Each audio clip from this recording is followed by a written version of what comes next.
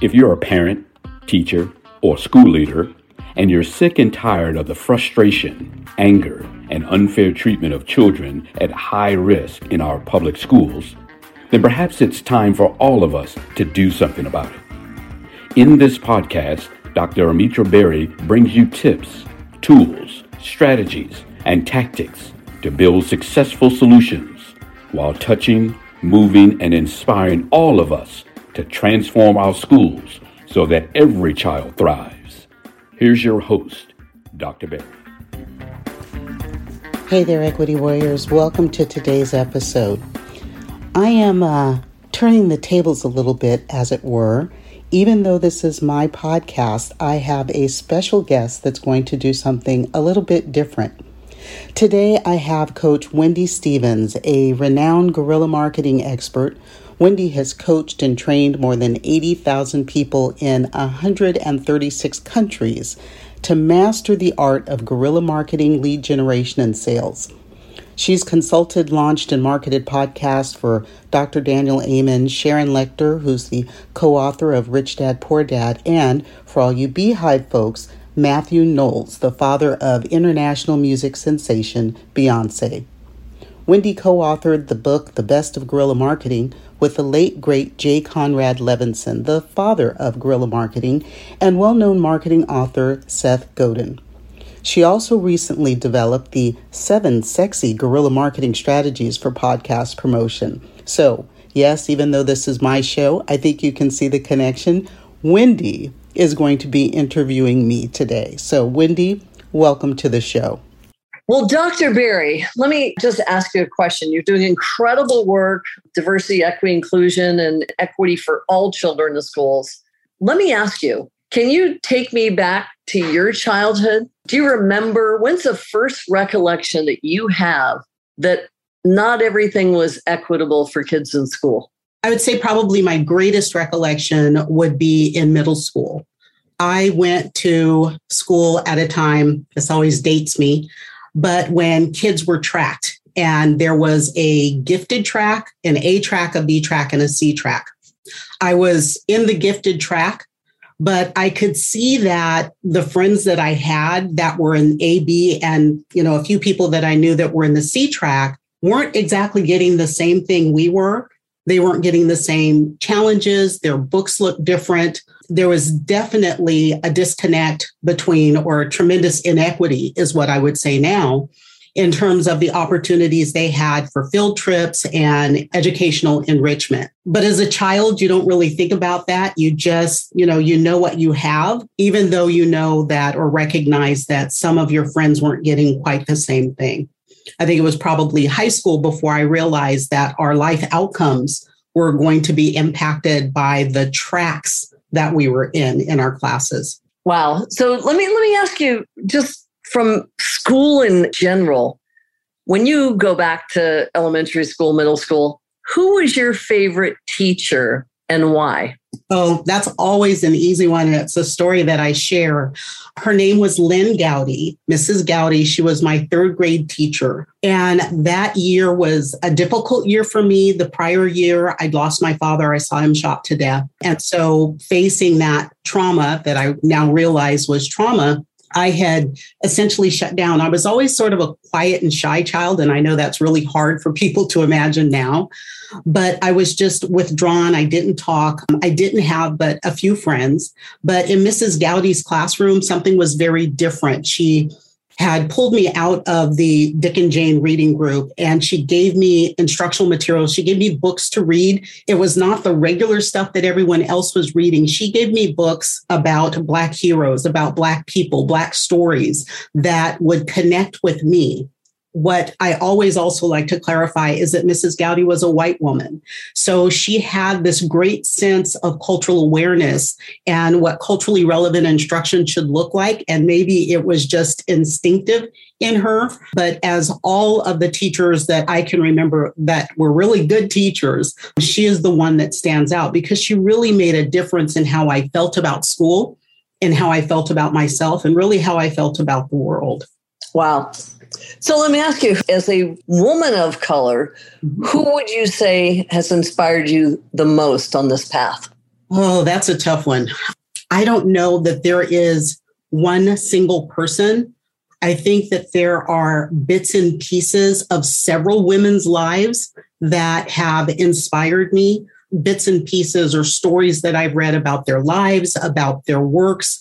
I don't think there's one that I could name, but I am constantly inspired by the things that we do as Black women and overcoming a lot of the inequity that we face, discrimination, disproportionality, the challenges that come with the intersectionality of race and gender in this country. So, there's a book, White Fragility, that comes to mind. Yeah. And that was for someone, I see myself as wanting to be aware. Mm-hmm. And that book smacked me like a cold, wet fish to not even have context because of the family I was born into and not even being aware how much different, most young girls' experiences are in the world, let alone, the inequities in this country, the most affluent country in the world, where we have assets, we have resources, and we have freedom of speech. And so let me ask you, and I'm asking you, of course, as a white woman that wants this world to be a better place when I leave. And I know that this topic is mission critical for that to be true. So for a white woman or white mother or involved in wanting to support a school, what's the number one thing that I could do, that we could do to help support real lasting change? I only get one. As many as you want. Top 10, bring them. Well, I first want to commend you on reading White Fragility. Having read both her first work, White Fragility, and her second work, Nice Racism. Nice Racism is the book that I recommend to my white friends, my white allies who want to understand better what to do. So I guess if there was one thing that you could do, I would say, having read White Fragility, read Nice Racism. And in it, she actually calls out the behaviors that you engage in. You've started your path forward and you recognize that there are huge inequities, and pretty much because of what families we were born into in this country, you can't change that part. The system is built, but doing the work in changing the way the system operates and changing the way our schools operate means that we then start to look at those individual behaviors that we engage in and saying, wait a minute, that is racism, even though it doesn't feel like it. So probably the one easy one for people to recognize and start calling themselves out on is credentialing. And it's this, someone says something, you say, or you'll hear people say, but I have Black friends, or I know about this because I have this Black friend who. That's credentialing. And while you may have some sense of, I have a Black friend, so that makes me okay, that isn't all that makes you okay. A lot of people say they have friends who are people of color, but they've never invited them to their home. They've not spent real, genuine time with them. Even friends that I've had since childhood who are white women have said things to me, and we've been friends forever, but have said things that make me say, did you just hear what came out of your mouth? Or did you think about what you said and how that might affect me, and that it was either derogatory or harmful to people of color? And I know that they did not intend for it to be mean, but just the not knowing. So it's a continuous work, Wendy, where you keep looking at the behaviors that you have and working to change them. And with that sort of groundswell of people doing that individual work, we start to see all of the little pieces, the behaviors, the things that are wrong within the system. And that's how we start to change the system in and of itself. Got it. So what can teachers do if they're just really decided, I've seen it too much, too long, I really want to be a part, again, of lasting change? What can teachers do in the context of the way things change at their school? What can they do? Sure. Teachers have a tremendous ability to be able to change what happens in day-to-day instruction. So starting with that work and looking at their own individual behaviors, I always ask teachers, what is your fundamental belief about every single child? digging down deep. Do you fundamentally believe that every single child is worth your time, your effort, extra work to make sure that they have the outcomes that are going to give them a positive life trajectory? When you start looking at those deep fundamental beliefs, that's when you can start to really think about changing your instructional practices. I'm working on an episode for my podcast, getting all my notes together. And I've got this title, Pale, Male, and Stale. And the second thing that teachers can start doing is looking at their methods and their practices. And their curriculum, the content. And is it pale as in white centered? Is it male as in male centered? And is it stale as in old and worn out, right? So are we using materials and methods that tell a story from a very old white perspective and male perspective? Or are we using materials and giving children instruction and enrichment based on the various peoples from around the world and multicultural stories from multicultural voices? So not a story about Indigenous children written by a white person who went to visit, but by Indigenous peoples themselves, right? So genuine stories and the full history of this country from all perspectives, not a pale, male, and stale perspective. Wow. So what about superintendents, principals?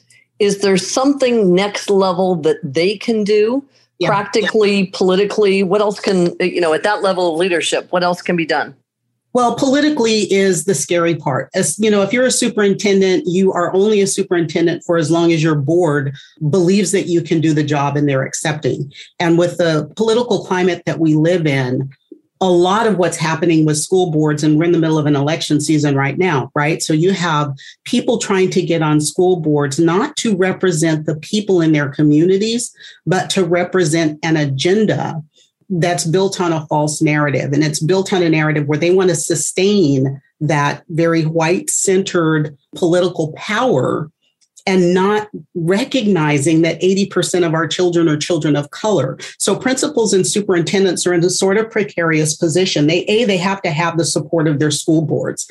And if they have that, then the one thing that they can do is to make sure that every single teacher, every educator, every school administrator, school secretary, clerical staff, everyone has professional learning that is built on cultural awareness and cultural competence. It's not just the teachers in the classroom. School systems are systems, and they've been built in a factory model that's outdated. We need to look at what our children need now to be productive citizens as they grow into it. And they also need to look at who the children are in their schools. In serving children who are a majority of color, or a school that is a majority of color, you have to provide professional learning for all staff and faculty that is built around cultural awareness so that they understand the students that they're serving. Again, our universities now, they're slowly changing, but universities are built on that pale, male, and stale system as well. And so even, when I was in teacher school, I learned methods that were built for middle-class mainstream white children. If that's what we go into the classrooms with, and our principals and superintendents don't give us the opportunity to have professional learning to change that mindset, to change those practices, we're not going to change schools as a whole. So now let's get to, we have midterm elections coming up. We have a presidential election around the corner, really. It's amazing to me. 4 years used to feel so far apart. But so what should I be looking at with candidates? Can I look up records that really affect, again, the outcome, the lasting change we're talking about? That's a really tough question. And here's why it's tough. Most politicians do not have a background in education. So, and really, I was a political science major as an undergrad, right? So politics is, a little near and dear to my heart. And you might even say I'm a bit of a political junkie, but they're being influenced by lobbyists, right? So it's who they're taking their money from. They're going to say whatever they have to say to get in the office. Even when you look at their voting records, sometimes it may not necessarily reflect what they've said. So, and that's a lot of work for most people to do. Even going with who is supporting or recommending them, it might be okay. But again, that depends on the political environment in which you live. So it's almost a crapshoot as to whether or not the people who say they are pro-education are really and truly pro-education. You've got this divide between, we think the mainstream thinking would be that Democrats are pro-public education and Republicans aren't. But the greatest push into raising achievement for all children and having instructional academic equity for all children came under George Bush's administration and No Child Left Behind. A lot of people will scream when I say that. But when we look at where we actually started closing achievement gaps, it was because of those policies. They were not always welcome. It was hard work. There was accountability, which was huge. But in the many systems that I worked in that period of time, all large, all urban, all public, we did see tremendous growth in our children of color, and it was because of that. So it's difficult. You also have the difference between, the political difference between regular K-12 public schools and public charter schools, which are public schools, but are not supported by the Democrats. Democrats do a lot for public education, but there's still this divide. So I always say I am an issues voter. And so I look at the people that are going to support those issues in my community, and I look very closely and carefully at them, and then have to do the best that I can to vote for the people who will support the children in our public schools who are most marginalized and are most at risk.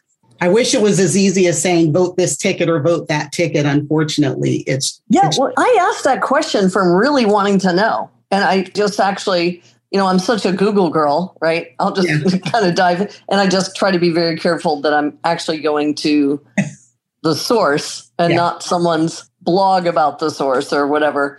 So listen, beyond the elections, building new schools, what else? Is there anything else that, I don't want to say the average person, the person that cares, because that's not average, right? For the person that cares. No, and let's go back. I actually want to ask this. Mm-hmm. So if I really, let's say I care about, what we build more prisons than schools. So if someone, maybe they're not aware of the inequity, but they care about society, they just don't get what really happens. Can you talk a little bit about, what was it, $1 put into, being aware of the equity for kids in school, compare that to what happens with building prisons and all that stuff. Right. So the easy way for me to remember, for the average person to remember, is that it's cheaper to educate than to incarcerate. There we go. So, and it depends on what state you're living in. Are you talking about state prisons, federal prisons, county jails, et cetera? But essentially, we spend on children, so a student in K-12, an average of about, I think it's $8,000 per year for their education. But if we were to incarcerate that child, put them in juvenile detention, it's almost 5 times that amount. And we also know the long-term implications of putting a child into the juvenile justice system means that they're less likely to graduate from high school. They're less likely to be able to hold a job. They're more likely to either end up on welfare or unemployment, right? So there's this continual cost over time by not educating the child. We're choosing to build ways to incarcerate them or continually oppress them than to educate them. If we would just teach them, the other number that's coming to my head is socio-emotional learning, right? So every dollar that we spend on socio-emotional learning, or because that in some states has become another boogeyman, they're calling it CRT. No, in corporate America, they're called soft skills, right? They're people skills and understanding how to negotiate with other people, to hear ideas from people that may not think like you, right? Those people skills, soft skills, that's socio-emotional learning. If we teach that to children while they're K-12, we have fewer problems with adults who don't know how to relate to one another. So again, that's $1 in SEL saves us $11 later on by having either because of policing, incarceration, social work that needs to be done, all those other social ills that come about from people not having those people skills or soft skills. So take us 10 years down the road, Dr. Berry. If we're 10 years down the road and we look back and go, wow, what incredible progress, what would that look like? Oh, I always call that Utopia Unified School District. Of course, I've been saying it for 20 years. It's like, we know what to do. Why can't we just do it?